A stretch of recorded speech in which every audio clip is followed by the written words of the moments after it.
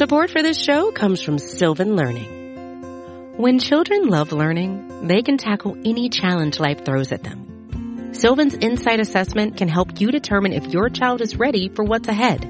It can also identify gaps in learning and point out areas that could be of concern for your child so they can tackle what's to come. And right now, it's the best price of the year at $29. Go to sylvan29.com to learn more and get your child's assessment for only $29. That's SYLVAN 29.com. There are many different paths you can take, but there's only one road to Atlanta. The high drive deep out to left field. He clubbed it. Brady twisting and turning, looking up and giving up. It's a home run for Dansby Swanson. Flare out towards shallow right. That's big trouble. Albies going back. He dives and he makes the catch. What a play, Ozzie Albies. Swanson is headed for three. He'll try for an inside the Parker. Relay throw comes toward the plate. He'll score standing, and it's his second inside the park home run of the season. This is your weekly podcast dedicated to the Atlanta Braves farm system. Follow the show on Twitter at road2 Atlanta. Now, hit the road with your hosts, Eric Cole, Gaurav Vidak, and Garrett Spain.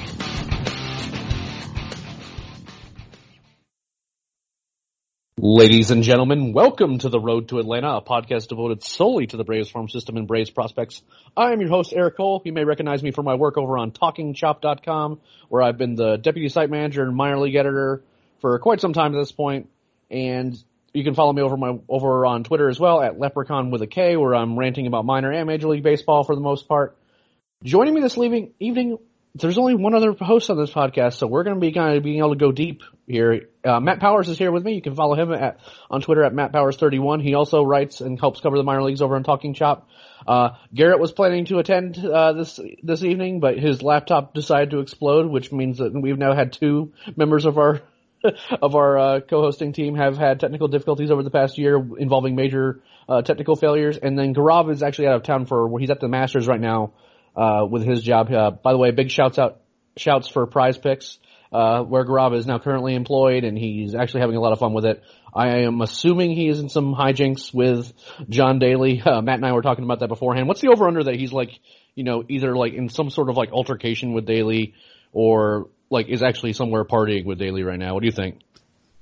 I would not even think that there's any chance of an altercation between those two, but I'd go 50-50 on an over-under on them partying right now. Yeah, I know he was at the Hooters, and that's where kind of Daly sits. So, I mean, yeah, I don't know. I think that was definitely the plan. I definitely think there's a non-zero chance that we're going to hear the story about this is why John Daly hates me now or something like that. But we'll save the version of the Hangover movies.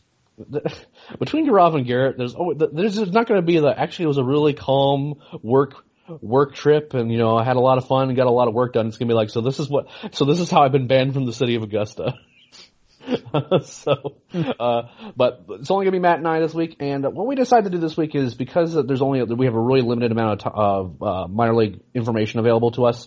I didn't want to bring a guest on and only talk about 2 weeks of even less than that, 2 weeks of games, and prospects and things like that. There will be a guest next week. I have a couple in mind, and we'll kind of see which one either is more available than others and things like that. But there will be a guest that is not a normal part of the team, and that will be a lot of fun.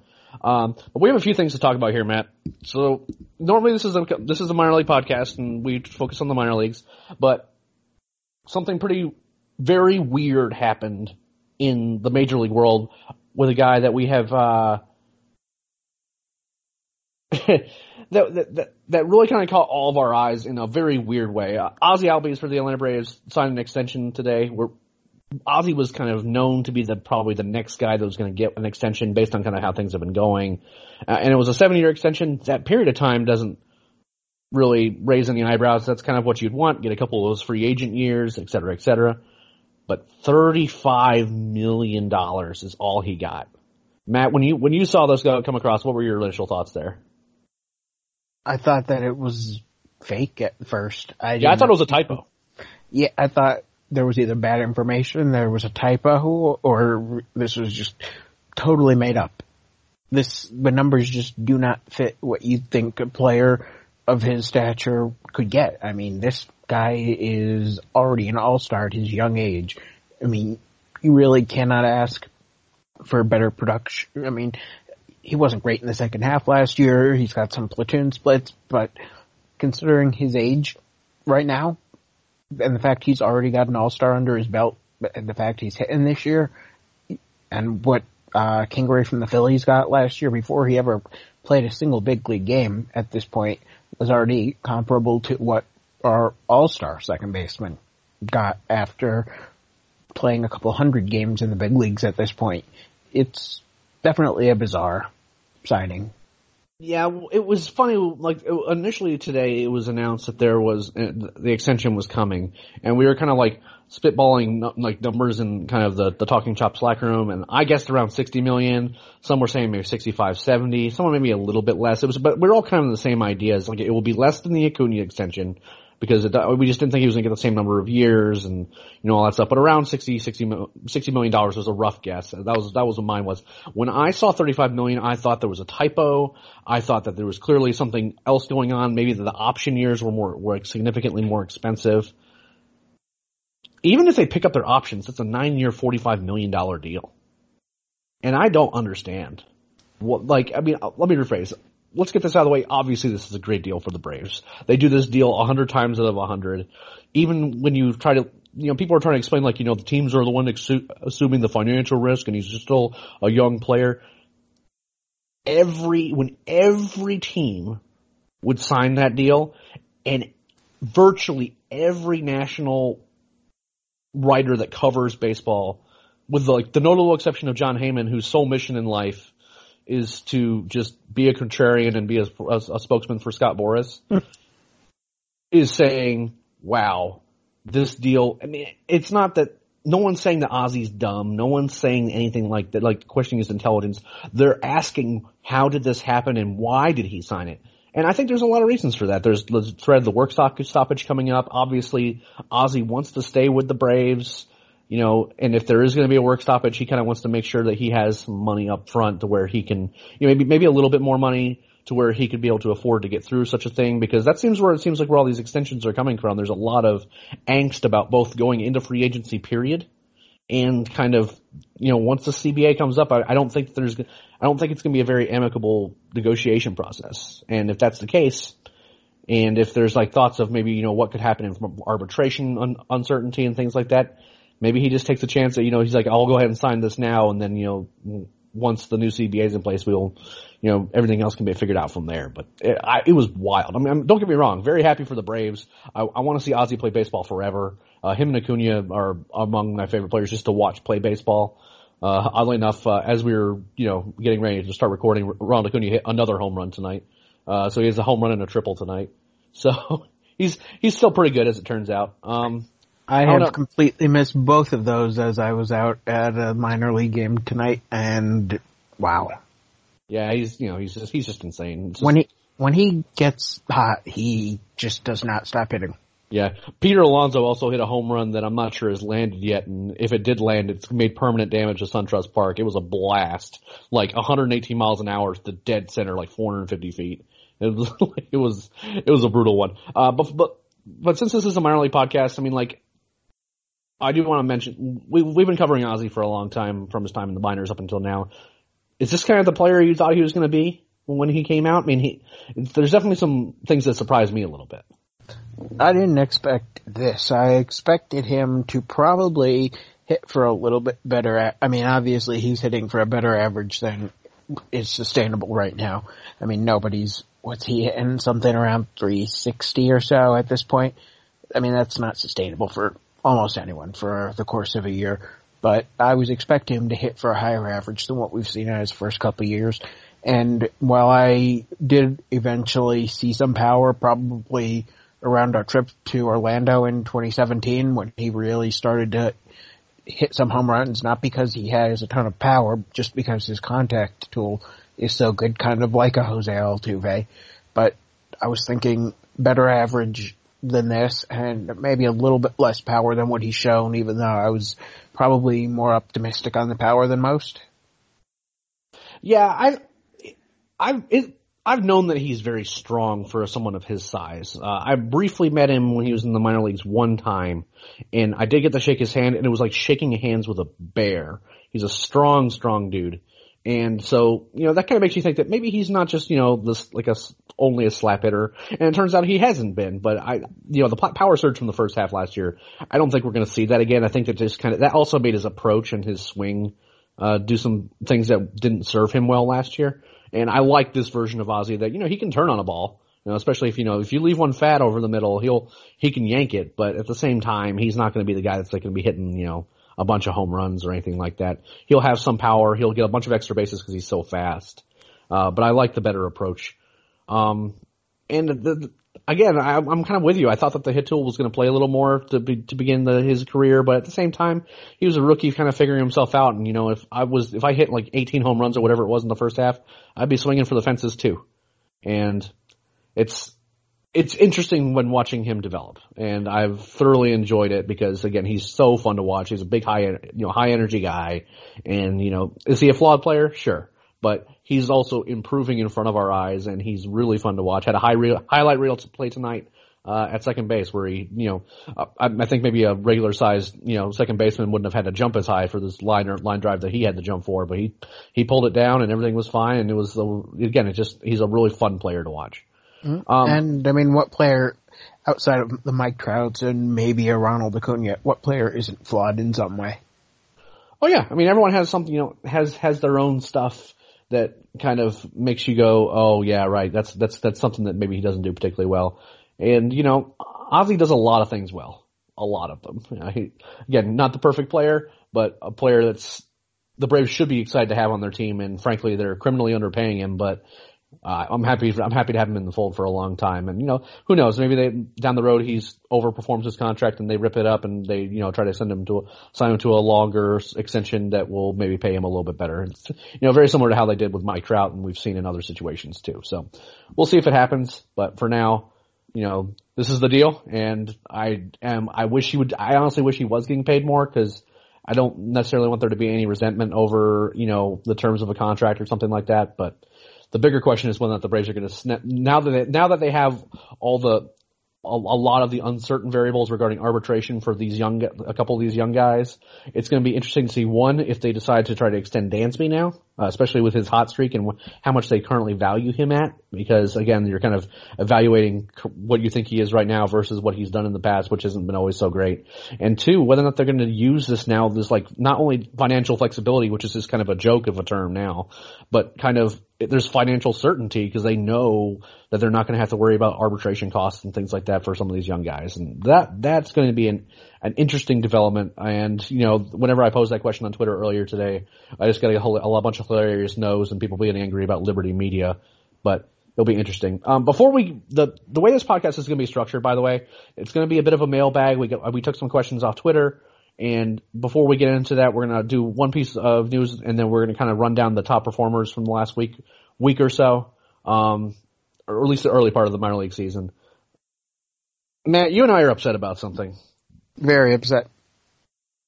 Baseball America announced today, we kind of known that minor league baseball was cracking down on the usage of highlight videos, and it was specifically put out that they didn't want teams putting out highlights, or at least not doing so before they ran them through like minor league baseball first. It was weird because, at first it was like, they don't want teams putting out highlights, and then MILB put out this thing saying, no, that's not necessarily what we mean. We just want to have it more structured as terms of like where those highlights are going to be posted from and stuff like that.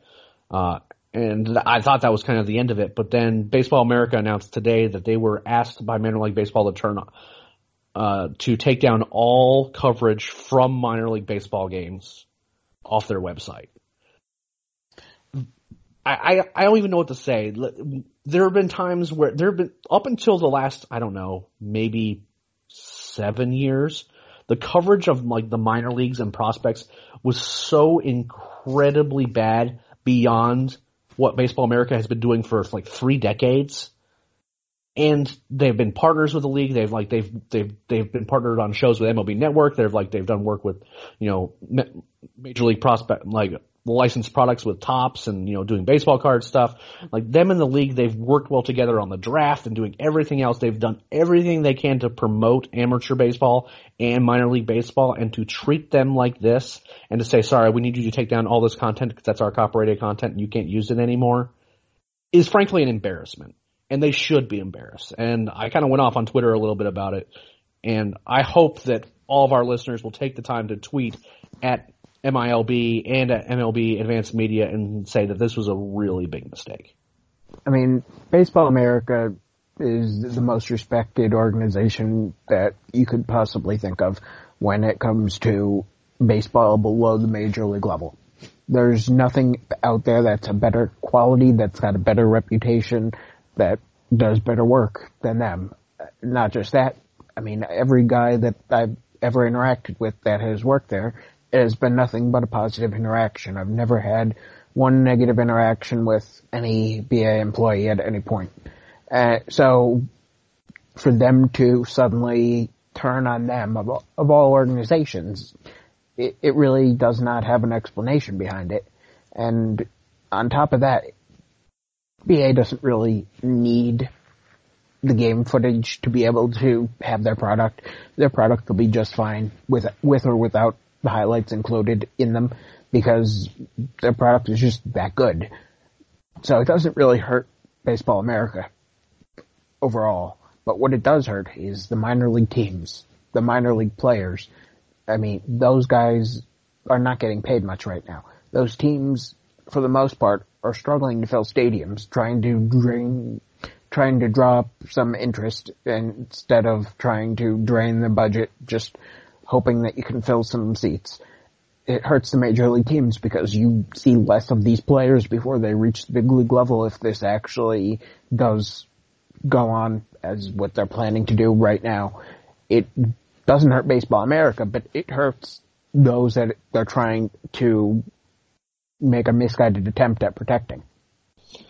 See, this is the marketing problem that Major League Baseball has. It's this desperate attempt to control the distribution of their product, and it's just not the way to go about things because, one, they're not very good at it, right? Like, I have never been inspired by what MLB or MILB has done in terms of like making sure that information is getting out there in an interesting and compelling way, in a timely way. They've just not done a good job of it. And there are people who are willing to go, hey, I was just at tag this minor league team's game and this guy did this, and it gets a bunch of views, it gets a bunch of retweets. That does not do anything to hurt the overall of your product, because the people who are going to get MILB TV are still going to be the same people that get MILB TV. And what you are doing is bringing more attention to the really fun things that are happening at the minor league level, and attempting to control that in a really heavy-handed sort of way isn't going to work. And one thing we're having to kind of struggle with is whether or not we can post any clips of when we're at games. We're going to be probably using our phone or a GoPro just to kind of get some quick game footage to be able to, do the work that we do and maybe post here and there. But we're really struggling with how we're going to handle it because, again, this isn't the first time something like this has happened. I mean, we saw MLB Advanced Media go after Rob Friedman, who Pitching Ninja on Twitter, where he just posts these great clips of when he's breaking down how pitchers are pitching. And I just don't think they fundamentally understand that just because they will have control over their product means that they will get more out of that product, because they're not capable of utilizing that product in a way that a lot of other people are, and doing so in an organic way. A lot of times it comes across as fake, and a lot of times they don't do it right, or they don't have the right people in place, or it's just like, just to put it bluntly, you were just at Vladdy Jr.'s first AAA start for this game for this year, right? How many people were in that stadium? Very few. I mean, it was maybe 30 degrees on top of a mountain with wind. It was the home opener for the Scranton Wilkes-Barre Rail Riders. The stands, I mean, I have some videos up on Twitter, and you could see the stands are basically empty. There were more people in the concourse than that were in the stands, but it was empty for Vladdy and Bichette and everyone. I mean, and that's that's the top MLB prospect. Now, granted, weather is going to play a factor in some of this, of course, but, and, you know, by the way, please don't take down Matt's Twitter account. Don't do that. He streamed a couple of at bats, but, you know, including a monster home run. Yeah, he did hit one that might land in Europe somewhere, but, you know, this is kind of what we're talking about. Like, we want to be able to cover these guys. We want to be able to show these off these guys, and we've been doing this for years. Like, this is my fifth season now, and you know, I'm not trying to like monetize gifs of Mike Soroka throwing breaking balls and making people, you know, it's just spreading the knowledge and spreading awareness of what these young guys are doing in the minor leagues. And you're doing a disservice not only to those players, but you're doing a disservice to an organization that has done nothing but help the marketability and the visibility of the players that are shaping the league right now. And honestly, minor league baseball should be ashamed. And it's just, that's all I really have to say about it. And I think the Vladdy Jr. story from tonight is a perfect example. Obviously, I don't really cover the Blue Jays on a significant basis, so I don't have many Blue Jays specific followers, but it got picked up by a bunch of Blue Jays fans and some Buffalo and Toronto writers, and I definitely noticed some interactions with Blue Jays fans. Obviously, those guys do not have a very good team on the field right now in Toronto. They don't really have much to look forward to at the big league level. But a guy like Vladdy hitting a home run in the minor league game, or Bo Bichette doing something nice, that gives them something to look forward to, something to enjoy watching, something that makes losing right now 100 games maybe a little more tolerable when you know that better times are coming and you can just see it in front of your face. It did the same thing for us when we had Acuna and Albies and everyone down on the farm before things started to get better. And the thing is like, if they wanted to target people like, you know, just random users or even folks who like were only credentialed at the minor league level where maybe we're not credentialed at the major league level, if that was kind of what they wanted to target, I would have strong issue with it, but it would be a little more understandable. Baseball America is credentialed everywhere. Everyone wants them to come to their games because it gives their teams visibility. It gives their guys visibility. They want their guys written up. They want their guys to have their videos on Baseball America and broken down because these guys are the best of the best. They are like that. That's who you want there.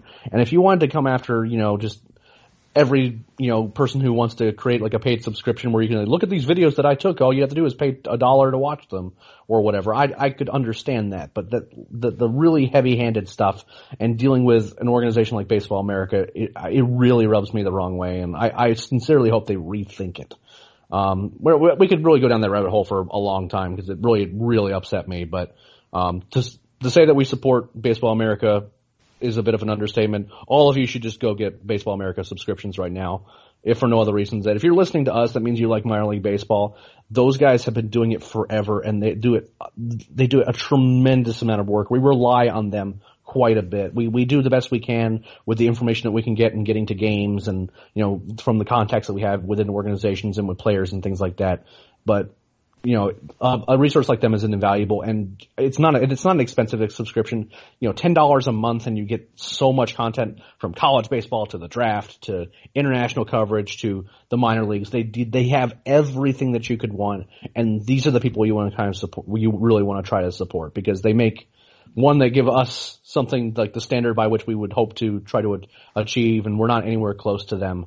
And hopefully, you know, please just take the time to subscribe to them, support them, because I don't think today was a particularly fun day for them.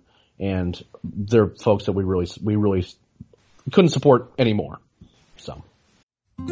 Support for this show comes from Sylvan Learning. As a parent, you want your child to have every opportunity, but giving them the tools they need to tackle every challenge, that takes a team.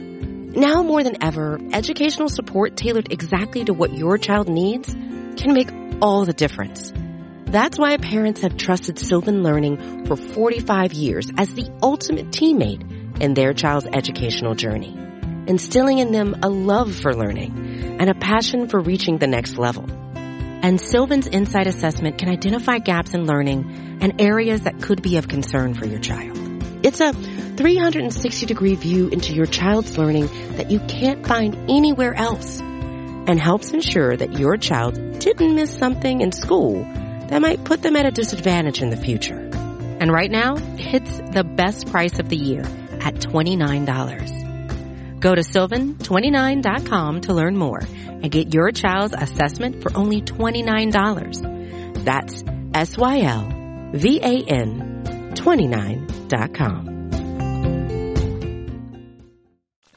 Okay, enough of all that. Enough of us ranting about, minor league baseball's politics and how they're choosing to implement themselves. And we didn't even get into the new MiLB app, which is awful. It's genuinely bad, but that's a short conversation. It's awful. I know. I'm sorry. Just use the one that's on your desktop, and it's marginally better and easier to navigate, but it's still not great. But yes, the app is quite bad, and my understanding is that they're trying to restore some functionality where you can actually get to box scores without having to do like some crazy end rounds, which, by the way, the day before they had their videos yanked down, who was explaining how to use those workarounds on the app so you could use it? JJ Cooper, Baseball America. Yep. Yep. It was a nice thank you to those guys by forcing them to yank down all their minor league videos. Anyway, let's talk about some baseball players. I actually looked at the list of guys from Rome that were performing well to start the year, and I'm like, yep, we're going to get Matt to talk about these guys because they're the ones they're some of the guys that you actually really like. So talk to me about Justin Dean and Andrew Moritz. These guys are exciting. Both of them were sleepers in a different way. Obviously, Dean came from a very small school. He's not a very big guy. He was a late round pick. Moritz was not such a late round pick, but he was basically a smaller school guy, and he was a former walk-on who just worked his way into becoming a great pure hitter at the college level and set all kinds of records at his school. And these guys, I mean, they have different skill sets. Moritz is more speed, defense, hit. Dean is a pretty well-rounded player who could do a little bit of everything. He doesn't really have a big carrying tool, but when you do everything and don't really have a big hole in your game, it just makes you a well-rounded player, a potential third or fourth outfielder. I'm going to disagree with you on a couple things. Well, obviously these guys are doing really well. I mean, Justin Dean coming into tonight's game, he started the season off with an inside the park home run, has a 930 OPS through six games, and he scored from first on a double earlier. I think his carrying tools is speed. I think he is the speed guy.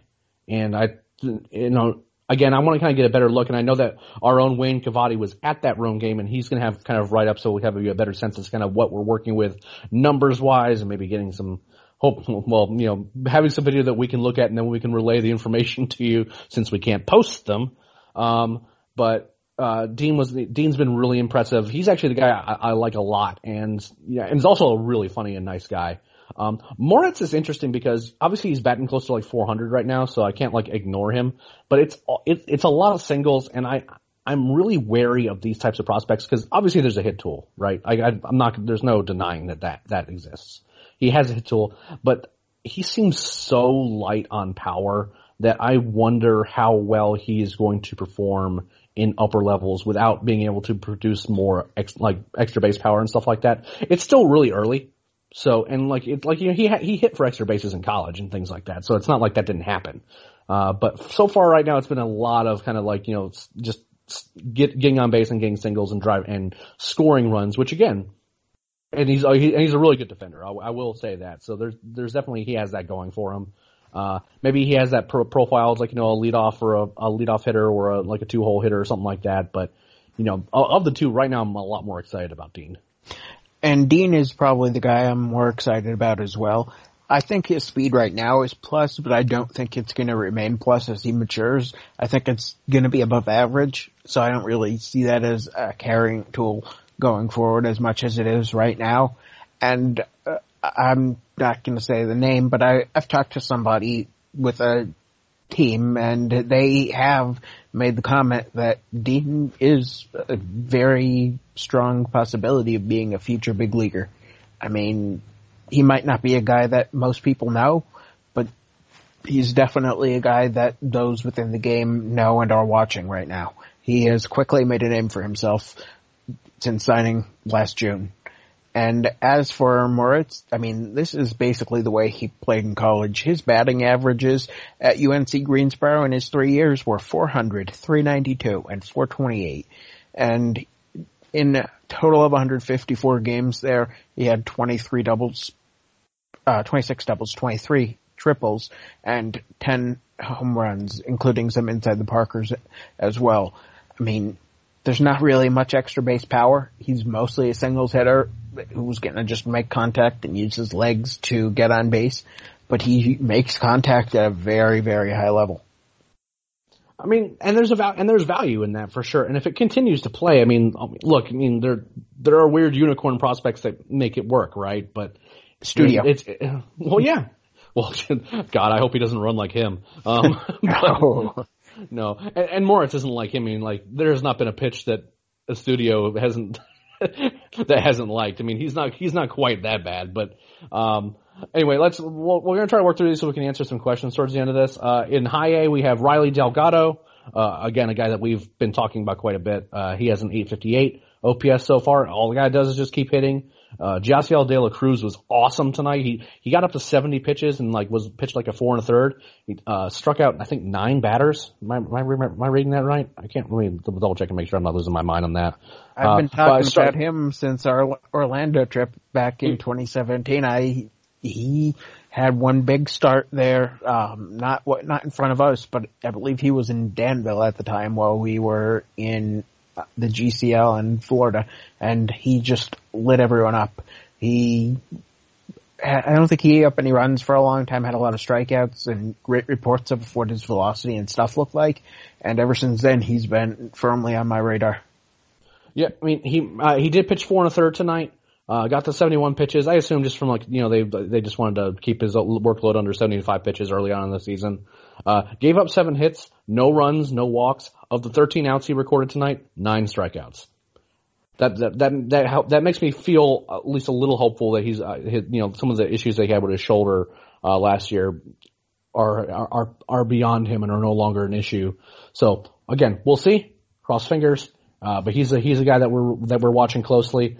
William Contreras, kind of quietly has an 894 OPS down there in Florida. He had a home run earlier this week, and he's just keeps hitting. And you'll get, depending on which pitchers you talk to and which guys you talk to, the catching ranges from raw, but you can see it working out to him being advanced for his age. So he's doing really well. And Huskar. Let's not forget that he's doing this as still a very young prospect for his age, and he's doing this in a very pitcher-friendly league in the Florida State League. So that needs to be accounted for in there. That 894 OPS, even though it's a very small sample size, is more impressive than, let's say, an 894 OPS in the California League or the Carolina League. Well, especially the California League. The ball jumps out there. I'm not sure what my OPS would be in the California League, but it would be significantly higher than it should be. That's for sure. Yeah. I could hit some pop-ups that might find some holes out there, whereas, wouldn't necessarily work out in the Southern League or in the Florida State League or, some of these other parks that, are just these vast expanses of humid death. Huskar Inoa has given up 1 earned run in 7 innings so far this year with 10 strikeouts. Pitching really well. He's on the 40-man roster. I don't expect him to stay in Florida for very long. He's kind of one of the guys that's going to get moved up as a lot of this kind of shuffling of the pitching rosters is going to end up happening once, some of these guys in Gwinnett gets healthy and that they move up to the major leagues and, some other hard decisions are going to be made. So, anyone else at Florida or Rome that has really kind of stood out for you before we move on to AA? I wouldn't say anyone else has really stood out so far. I was excited to see AJ Graffinino, but obviously he hasn't been playing. Darling Florentino has not done a lot, which is to be expected at his young age. But it's like watching John Daly up there. It's every single swing, it's just grip it and rip it. He just swings out of his shoes. I really enjoyed watching him at that workout because, again, this is one of those guys that we're going to continue to keep eyes on just because of physically he just looks like he should be a big time baseball player. But we've seen guys with great builds and great athletic builds, it not work out. So it's not something that, it's more of a really deep sort of flyer. But whenever I saw him and I realized it was him and it was at his age, I was like, well, he's worth keeping an eye on for sure. So let's move on to Mississippi. This 1-2-3 in this lineup of Waters, Pache, and C.J. Alexander is some sort of good. Christian Pache, I believe, has a 2-run triple tonight, and that'll bring up what's his batting average up to? This is some real time. He's batting 280 down there now. Yeah, he's 1 for 2. Drew Waters has a walk and a run scored and an RBI tonight. I mean, they're all just doing really excellent. Before the game started tonight, C.J. Alexander was batting over 300. He went 0 for 3 tonight with a walk, so that brought his average down a bit because, again, we're only 7 games in, but these 3 guys can hit, and I'm actually a little bit surprised that they're not struggling more than they are right now. That was a pretty big jump for all 3 of these guys. I mean, Pache even, you had to wonder if he was going to struggle early, and they're doing great. I was especially expecting Waters to struggle early because I thought that was the biggest jump for him out of all 3 of them at this point in his career. Well, since he's the youngest, yeah. And the least time as a professional as well. I mean, Pache was playing professionally while Waters was still in high school a couple of years ago. Yeah, so, friendly reminder, the Christian Pache and Drew Waters are functionally the same age. so it's kind of, but Pache has a lot more pro experience. But the thing I didn't expect, because everyone kind of thought that Drew Waters' bat was going to play more, and he has the better batting average right now, and Pache's definitely had some at bats where he kind of looks a little rough at times, but I would have thought that Drew Waters was going to have more extra base hits than Pache, but again, I would expect Pache to kind of continue to develop as a hitter, but it's Pache the ones with the big hits and kind of driving in the runs. They're not hitting home runs or anything, but he's not hitting home runs. But in that park, I'm surprised that anyone does. And has the 2-run triple tonight, had a 2-run double last night. It's Pache that's one's kind of getting those extra base hits. So, but look, we love all 3 of these guys. Let's not. I am kind of coming around to the idea that it's probably a better bet to bet on Drew Waters between him and Pache, but it's really close. and I really like both of them, and betting on Pache is I don't think is a dumb bet at all. Tucker Davidson, had a scoreless outing. We're very happy to see, Tucker have a strong start to the season. The 4 walks, not so great, but didn't give up a run and had 4 strikeouts in his first crack at, professional baseball this year in 2019. So, again, exciting to see him doing. Patrick Weigel didn't have a great return from an injury, but he was on a really, really limited pitch count. Had some command issues, and that umpire strike zone didn't help him at all. He had some really close calls. When some people tweet about an umpire complaining about an umpire, you kind of take it with a grain of salt because there's a little bit of homerism. But when Chris Harris from Mississippi says this strike zone was pretty tight and Weigel was not benefiting from it all, that it's worth noting because he's just not the kind of guy that would complain about it. So, that's kind of and Ian Anderson, 7 strikeouts in his debut. He pitched tonight and, pitched reasonably well as all. He got into the 5th inning, gave up a couple runs, struck out 3 batters, only gave up 3 hits. Again, just not a crazy start. The first start was arguably better, but overall you can't really complain about what that guy's doing in Double-A either, considering that he's a really young pitcher too. You're right. Yeah. Anyone else down in Mississippi that's been kind of catching your eye before we move on? No, that's really it for Mississippi right now. The names that have been catching my eye are the names that we're about to talk about from Gwinnett, though. Yeah, I'm a little bit sad about Ditter batting 158 right now. I really want his bat to play, but it just hasn't quite happened yet. It's early. Yeah, it's definitely really early. Connor Lean batting 154 and his line being 1 for 4 with 2 strikeouts tonight is pretty much what we're expecting from a guy that honestly Garrett and I were really in love with when he was in high A. But it's the strikeout, being strikeout prone is a real thing. And even though Connor Lean I think is a really good defender and has some real pop in his bat, you have to make contact first, and that's unfortunate. All right. I'm going to let you talk about Mike Soroka first because otherwise if I do it, we're going to run out of time. So this is also very true. So, this guy was just today named by MLB.com as one of the 5 prospects that could possibly help decide the NL East race.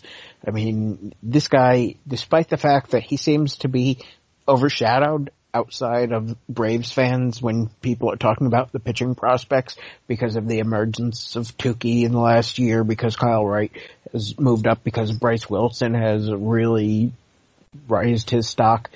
I mean, Soroka's a little bit forgotten about by some that are not closely following the Braves system, but the way that he pitched in his first start back, I mean, he was perfect. They're 5 innings. You really cannot ask for more. He looked like the vintage Soroka pre-injury, just the kind of guy that you think is a future number 2 to a great playoff rotation. Yeah, I mean, look, when you go follow his first start back, he has a shoulder injury. It's not a structural one, which kind of is the big red flag. You know, it's not like the torn labrum, you know, rotator cuff, that sort of stuff, where you go, is he ever going to come back and be anything close to the same pitcher? It was kind of like some weird pulled muscles. Like one was like under his scapula, the other one was kind of more towards the top of the shoulder. You don't want to ever have pitchers have shoulder issues, and that's why you're kind of seeing people sort of go, yeah, we'll see if he can make it through a season. But before last season, he had 0 injury issues at all. He was the definition of durable. And, you know, it wasn't like he hurt his shoulder. The second injury was just him weightlifting and pulling something. And does that stink when that happens? Absolutely. And, you know, he's going to have to earn back the trust of certainly some folks. But when he is on, he's one of the hardest guys to square up, not only because of his stuff, which is, he is much better than he's given credit for, but also because he's just so smart and he prepares so well and understands what he does well and what he doesn't do well. You know, it's, you know, he is a sinker, slurvy breaking ball that he's unapologetically throws as a slurve. You know, if it's coming out of his hand in the mid 80s and has some real bite, it's more of a slider. Sometimes it's a little bit slower. But however it's working, he'll figure out quickly what it is, and he'll figure out how to use it. Changeup's gotten a lot better. I have gone on record as being very pro Soroka, and I'm not going to rant too much about that, other than to say is that given that, you know, Bryce is struggling a little with the home run ball, it wasn't awesome for Gwinnett tonight. It wasn't terrible, but he wasn't great. And kind of, we have Kyle Wright, and we have these other guys who have kind of had middling success, and you have some other guys in the rotation that, you know, you wonder what they're going to do with long term. Soroka's going to get his shot, and with Fried kind of cementing himself in the rotation, we could see Soroka do the same thing relatively quickly, assuming he stays healthy, which is a reasonable thing to wonder about. And then we have Austin Riley, who had a 2-home run game, and just all the guy does is just continue to perform. He has that power, and when it shows up, it makes you feel really good inside. And then, let me look at Bryce Wilson's line from tonight. Yeah, he actually ended up going pretty poorly when he gave up 6 runs. He must have given up those runs late. With Corbin Klaus closing out that game for 2 innings, which I'm a little surprised they actually ran him out there for that long. But, Klaus is a guy that could end up being in the bullpen as well. A guy that I really like. Riley, not the greatest night tonight, 0 for 5 with 2 strikeouts, but overall, seems to be doing pretty well for himself in Gwinnett. Again, that game brought his average down a bit, but he's showing power. He's getting on base. He's getting walks and things like that. Overall, I'm happy. Anyone from Gwinnett is really kind of catching your eye? No, I mean, those are really the names that I wanted to talk about from Gwinnett at this point. Duvall has shown some flashes, as has spring training cult hero Pedro Florimon. Yeah, I refuse to believe in Pedro Florimon at all. I just want to keep the cult legend of Florimon Spring alive. that walk-off grand slam to end the season was hysterically funny, considering how many home runs that guy's hit in the major leagues. He's been around forever. Rafael Ortega, by the way, is a center fielder for Gwinnett. He's batting .440 right now, .414 rather. So, you know, another guy that's worth. And Andres Blanco, second baseman, he went 4 for 4 tonight, brought his line way up. You're going to see these stat lines kind of fluctuate wildly. So Ortega was actually a fairly decent enough sized prospect. Maybe 5, 6, 7 years ago from the Rockies. He never really did anything, but he has plenty of big league time under his belt at this point. Yeah, I think that the Braves don't have a shortage of options for their outfield right now. I was really a big fan of the lineup they ran out there against the Mets where it didn't have Ender in it and it had Camargo in left field. It's not really working out well for them tonight. They're down 6-3. Yeah, they actually it's the final score now. They lost 6-3, but, Ronald Acuna did his thing, and it's hard to be super upset about kind of where the Braves are right now. I don't necessarily see Ortega is getting a chance unless something kind of crazy happens injury-wise. But, again, someone that's kind of to monitor. So those are kind of the top performers that we have right now. There's other guys that perform really well. We promise we're keeping track of all these guys, and as things become more and more apparent, Hayden Deal was another guy, for example, we didn't talk about down in High A, who had a really good first start. He's a guy that do not be surprised if Hayden Deal is in our top 30 for midseason, because I really do think this guy can pitch. I kind of wanted to wait and see how he did against some older competition, some better competition, and if that first start was any indication, he could be jumping up. Not just just become number 30 on the top 30 or anything like that. He could jump up a little bit more because the Braves really like him, and they're willing to move him up and challenge him, and he's holding his own. So it's another guy who's kind of worth keeping in mind. So with that, we'll get to the mailbag portion of this, and we've answered some of these questions kinda. And this is going to be kind of a funny question to start off with. Dean Eidson asked, what is Drew Waters' ceiling? Will he hit per power, or will he be close to a Markakis kind of bat? Matt, I'm going to let you answer this one first. He's got an all-star ceiling. I don't think he's ever going to be a true superstar, but I think he's got an all-star ceiling. And he's going to hit for power. I don't think he's going to be anything like Markakis. One name that I'm kind of thinking of as a former center fielder, all-star, with some power, it's a well-rounded skill set, and I don't really love this comp, but it's something I can kind of see. Adam Jones. Yeah, that's not a crazy notion. I mean, like switch hitting Adam Jones.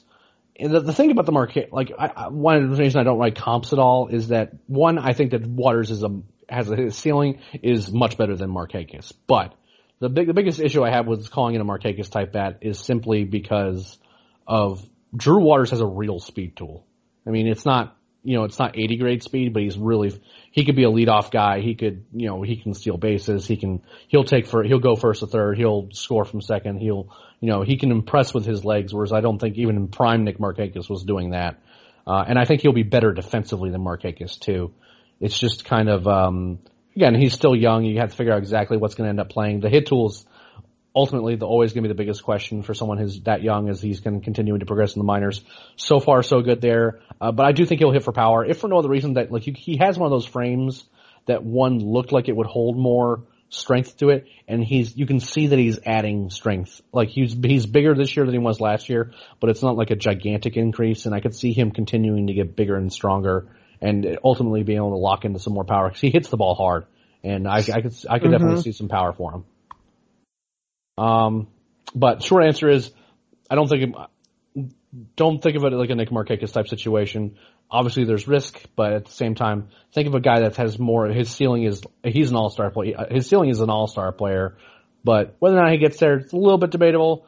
Still a little bit early. We have to kind of see him more at AA, kind of see how he continues. I mean, these AA pitchers, they're keying in on these top prospects to figure out how to get them out. And we're going to hopefully be able to see kind of how he adjusts, and if he can turn out to be even more productive than he already has been, and he's been pretty good so far. One whose name was actually anonymous, I didn't put everyone's Twitter handles on this, so I apologize. But who do you consider a sleeper prospect, someone that could break through that we don't really think about? I mean, we already talked about Justin Dean. That seems like the big name, but I mean, who else have you kind of got your eye on? Dean would have been the first name that came to my mind at this point. Probably, if I can't use him, Jeffrey Ramos. I like the power in his bat. Yeah, he's got some thunder in his bat, and again, the pitcher I mentioned earlier, Hayden Deal. Those are he's a guy that I really think I can pitch. If we're not talking about guys who are on the current top 30 for us, that's where I would bet my money on, is a guy like a Hayden Deal, a Justin Dean. Jeffrey Ramos, I think ended up being towards the end of our list, but I still think it's a very, very reasonable pick. I actually don't know if I put Ramos on my, he was in my 30. He was really close. And again, those are kind of guys that we really could see step out and do some damage. And there's going to be some other guys that are just going to go on tears and things like that. If you haven't heard the name Riley Delgado, like for example, if you haven't read our list, then he's another guy that I think could really kind of start opening some eyes too, as a really good fielder who also all he does is just hit, even though he's not much power. Brian Renfro asks, we always talk about the AAA all-starters going to the big league bullpen, Tukey, Wilson, etc., but which of the AA starters is the strongest bullpen possibility? That's actually an interesting question. And I think this is actually a pretty obvious answer for me. And for me, it's Muller, I think. I think Anderson is just too much of a starter to move to the pen. I mean, his value just relies on him being a starter. If the Braves don't have a place for him, somebody's going to pay a premium to get him because his potential as a starter is that significant. I don't think Wentz has the stuff to really exceed in the bullpen type of role as much as his stuff that would play up, but it still wouldn't be that high 90s heat that you'd like to get from your late inning relievers, maybe even middle inning relievers. His best work comes as a starter, really working around hitters and just using his pitchability, and I think that is much more valuable in the rotation than it is out of the bullpen. But a guy like Muller, who throws hard, who's willing to attack a hitter, I think he's got everything that you need to succeed in the bullpen, even though I think he's got more value as a starter. I'm actually going to disagree with you on this one because, I mean, I think that I don't think that Muller would be bad in the bullpen by any stretch of the imagination. But my two guys would be Tucker Davidson or Patrick Weigel. Weigel because his innings are being managed coming back, and he could end up being in the bullpen and might end up there for a little while just because, he's a guy that has that high 90s fastball, has that slider, and is a guy that I think would perform well in the bullpen. And Tucker Davidson was a bullpen guy before he got converted to a starter at Rome. I think they really want to try him as a starter, if for no other reason. I don't think they would convert him in the middle of the Rome season the way they did if they didn't really believe in his stuff coming, down in Rome as a starter. But if I'm betting on one of those guys in that Mississippi rotation going to the bullpen, it's actually going to be one of those guys. Just because, if for no other reason, I really do think that Muller has a shot to being a really good starter. And in terms of likelihood, I think it's one of those two guys. I actually wasn't even thinking Weigel. I realize he's on the Mississippi roster, but I wasn't really considering him a part of Mississippi because he's obviously been at Gwinnett before, and if he wasn't working his way back, I believe that's the level that he would belong on. So I was really considering him to be a true part of that Mississippi rotation, but I think he would also be a very good reliever going forward as well. Yeah, it's kind of hard to evaluate just because there's clearly there's this bit of a logjam. They just need to make sure they have spots for everybody to get to all the innings that they want. Weigel being, they want to kind of continue to give him, all the innings that he's going to need, and they just won't have that Gwinnett right now just because not only do they have all the guys that are those top pitching prospects Tukey, Colby, Soroka, all those guys already there. They also have Fulte doing rehab assignments and all that other stuff. So it's kind of a weird situation, but if the current state of the rotation, those are where my bets are. Matthew Dutton asks, who's the first guy from our current MiLB system to make the MLB All-Star Game non-Gwinnett shuttle division? i.e., you can't include Tukey, Soroka, etc. I know you want to say Soroka. Well, no, you can't use the shuttle. You can't use those guys. I know, but I know you want to say Soroka. It's gotta be one of the outfielders, I think. And I'm gonna go with Pache over Waters slightly. Yeah, it's a really tough one. You can flip a coin. Yeah, I'm actually gonna. Here's the thing, right? I think that Austin Riley is going to get put on the Major League roster at some point. The problem is the position he plays is a really tough one to compete for all-star spots because there's just a lot of really good third basemen that I think it would be hard for him to get there. So I think that you either go that outfield route or you go the pitcher route. And so if we can't use the Gwinnett shuttle guys, so it's no Bryce Wilson, no Kyle Wright, no Soroka, no Tukey, etc. Man, that's tough. I think I'm going to say Ian Anderson. I think that's the pick because I feel like he's going to force his way onto a Major League roster and he has the stuff to kind of be one of those top flight pitchers. But I think I might like your picks better But I'm gonna go to the pitching side and I'll say Ian Anderson since I can't use the Gwinnett shuttle guys, which is literally the entire Gwinnett rotation, by the way. Yeah. I mean that's so if I can't use the Gwinnett guys, then I will say, and with the understanding that I do like Austin Riley a lot, I think that the position he plays is tough to make an all-stars team. Because there's some really good third basemen in Major League Baseball right now in the National League. So that's my bet, but with the notion that I could in fact be quite wrong. Matthew asks, could we see an outfield of Acuna, Pache, and Waters next season? Ooh, next season. I'm just gonna say no right now. The odds that Waters, I mean, he could be ready, Pache too, but to be ready to actually start, just in general I'm talking, not with the Braves, I don't really think that's the best idea until maybe August or so of next season. I think that they could use that extra time in the minors because I do think that both guys have stuff to learn. And I think those extra at-bats in the minor leagues, considering how young both of those guys still are, despite the fact that they're already in AA right now, I think that's important. But then you have to factor in how good the Braves are. This is a competing team right now. This is a team in a very tough division that's going to compete to win the division, to possibly make a World Series and possibly even win the World Series. So you really can't afford to throw two very young guys into that lineup / outfield at the same time right now. I mean, you need that veteran guy. Maybe you bring one in late next year, and you start the other one the following year, but I can't say, based on when they'd be ready and the fact the Braves are going to be contending at that time, barring some major injuries, I can't see a way that they'd be able to all play together in the same outfield for any length of time next year. I actually don't necessarily agree with that, just because for a couple reasons. One, if Nick Markakis ends this year with like a decent offensive year, they're going to pick up his option. So that would make that problematic. In my heart of hearts, I can't imagine that Nick Markakis, even if he plays the right field for the Braves the entirety of the 2019 season, I don't see a world where he plays right field all of the 2020 season. I just don't. I mean, Father Time is undefeated.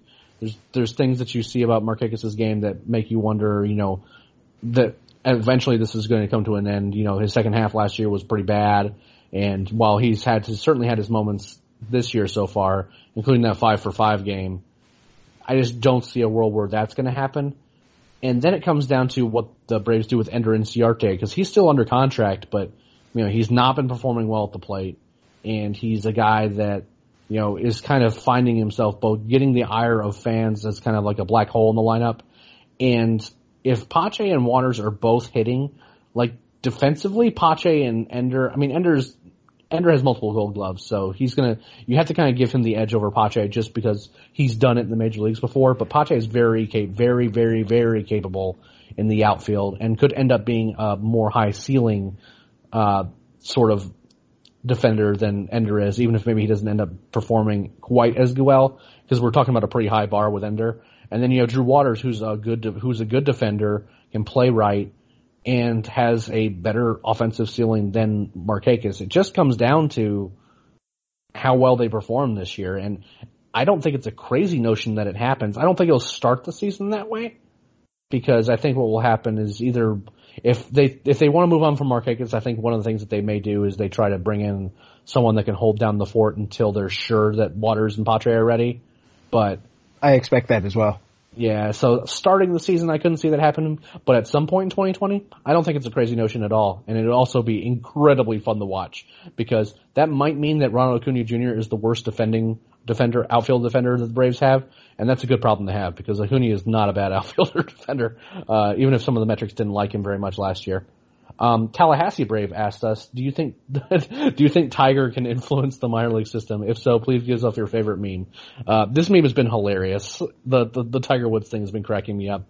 I'm not going to linger here too much other than to say that the favorite one I've seen so far is the one that was like the bull rider that's like kind of, in the ring already, and it has the team logo of the Rockies on it, and then out of nowhere, like this bull that has Tiger's face photoshopped on it busts out and nails him with the gate.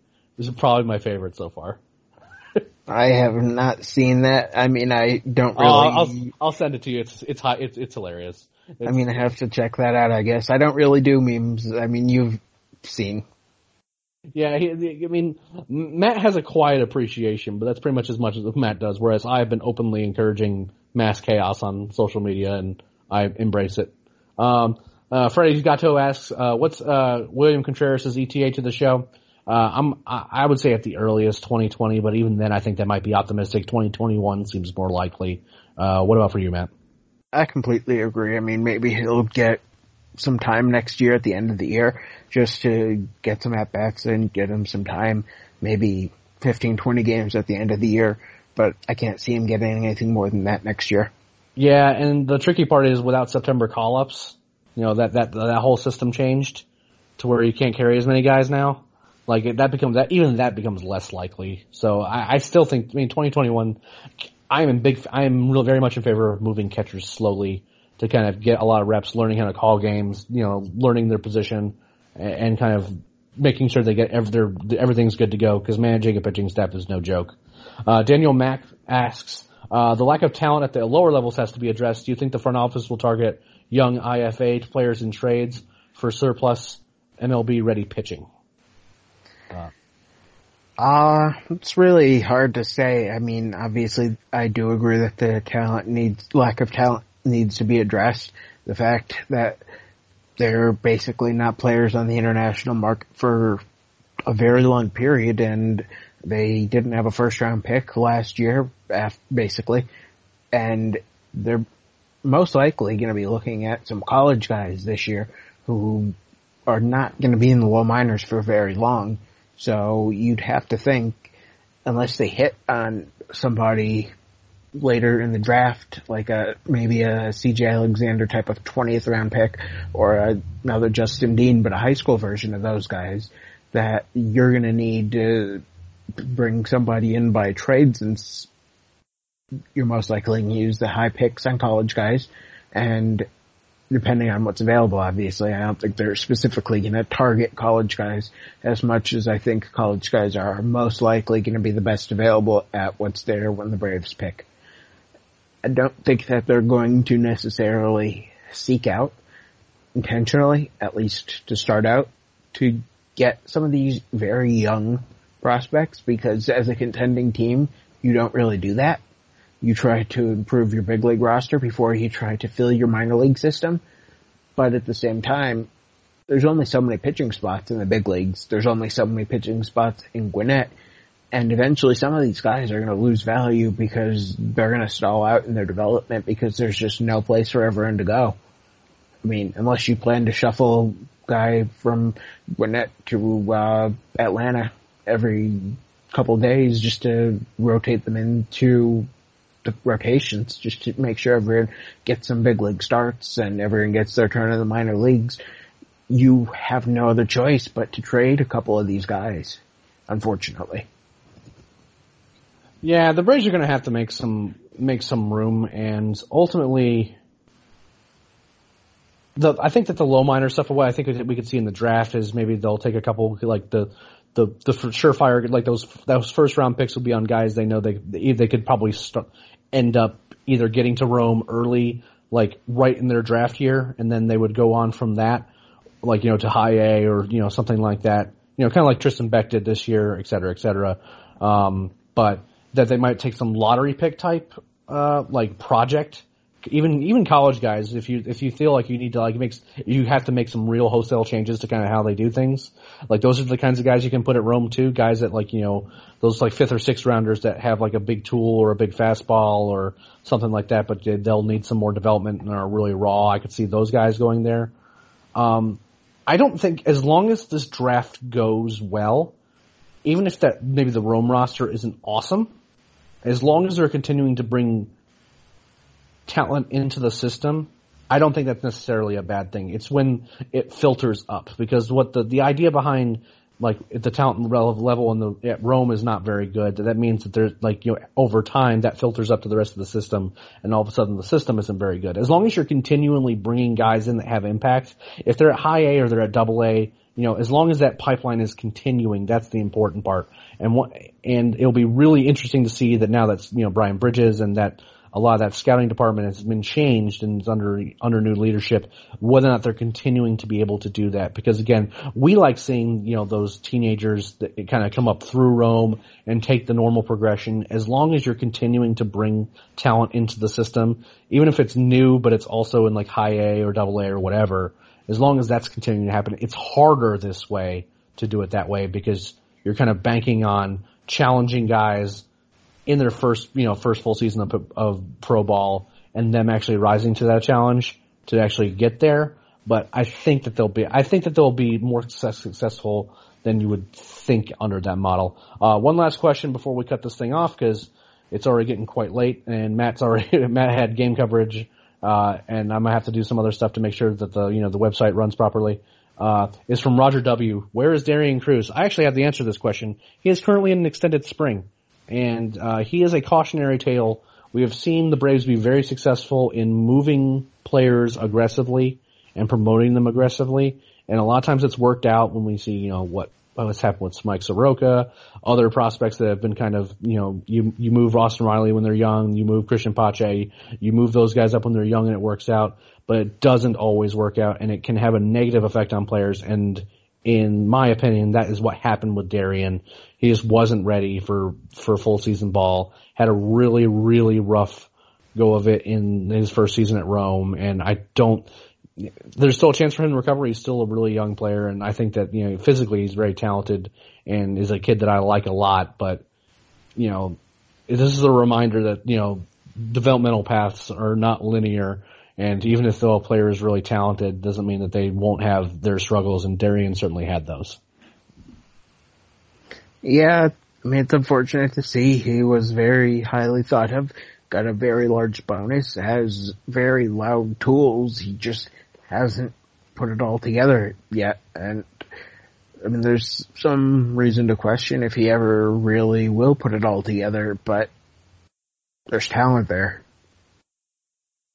There is definitely real talent there, and the whispers you hear is that, that first year in Rome, especially when he started having all the issues with errors and stuff like that, some of those games where he had bad games were in front of, big time player development personnel, and that didn't go very well. And when as a player like he was and highly regarded, and that the bigwigs are coming there to see you and see how you're doing, and then you have a really bad game and stuff like that, that can really stick with you. And it's a shame because we have a job that we have to do in terms of ranking prospects and kind of projecting guys, and it's hard to project Darian as much of anything right now, but there's also very few players that I'm not rooting for more because, at the end of the day, he was a kid that got promoted really early and needed, and really needed to have some things changed and really needed to be coached up. And it didn't really happen in a way that was conducive to him developing into the player that we thought he could be. But that's not a knock on him at all. It's more of this is hopefully this time an extended and maybe under a different player development structure that he'll do significantly better. And we're all rooting for him here at Talking Chop because, several of us have interacted with him and he's a great kid, and I really hope that he does well. With that, guys, that's all the time we have for tonight. Thank you so much for the continued support of Talking Chop and for the new podcast. Podcast is the Road to Atlanta is doing extremely well under this new model. I was a little worried that moving over to the Talking Chop stream that people would forget and wonder why we're not posting new episodes under the old SoundCloud stuff. But this is really working out well for us. It's actually, now that I've figured it out, it's actually really straightforward and easy. And we've been thoroughly enjoying doing it. It's nice being able to talk about minor league baseball again. I get to talk to Matt, Grav, and Garrett and all these guys all the time about minor league baseball, and this kind of gives you a window to kind of what our thinking is on a day-to-day basis. It's a little more PG-13 on the podcast than sometimes what happens in our chat, but we still thoroughly enjoy it. We love talking baseball. We love talking about the minor leagues and prospects, and we want to share that with you guys as much as we can.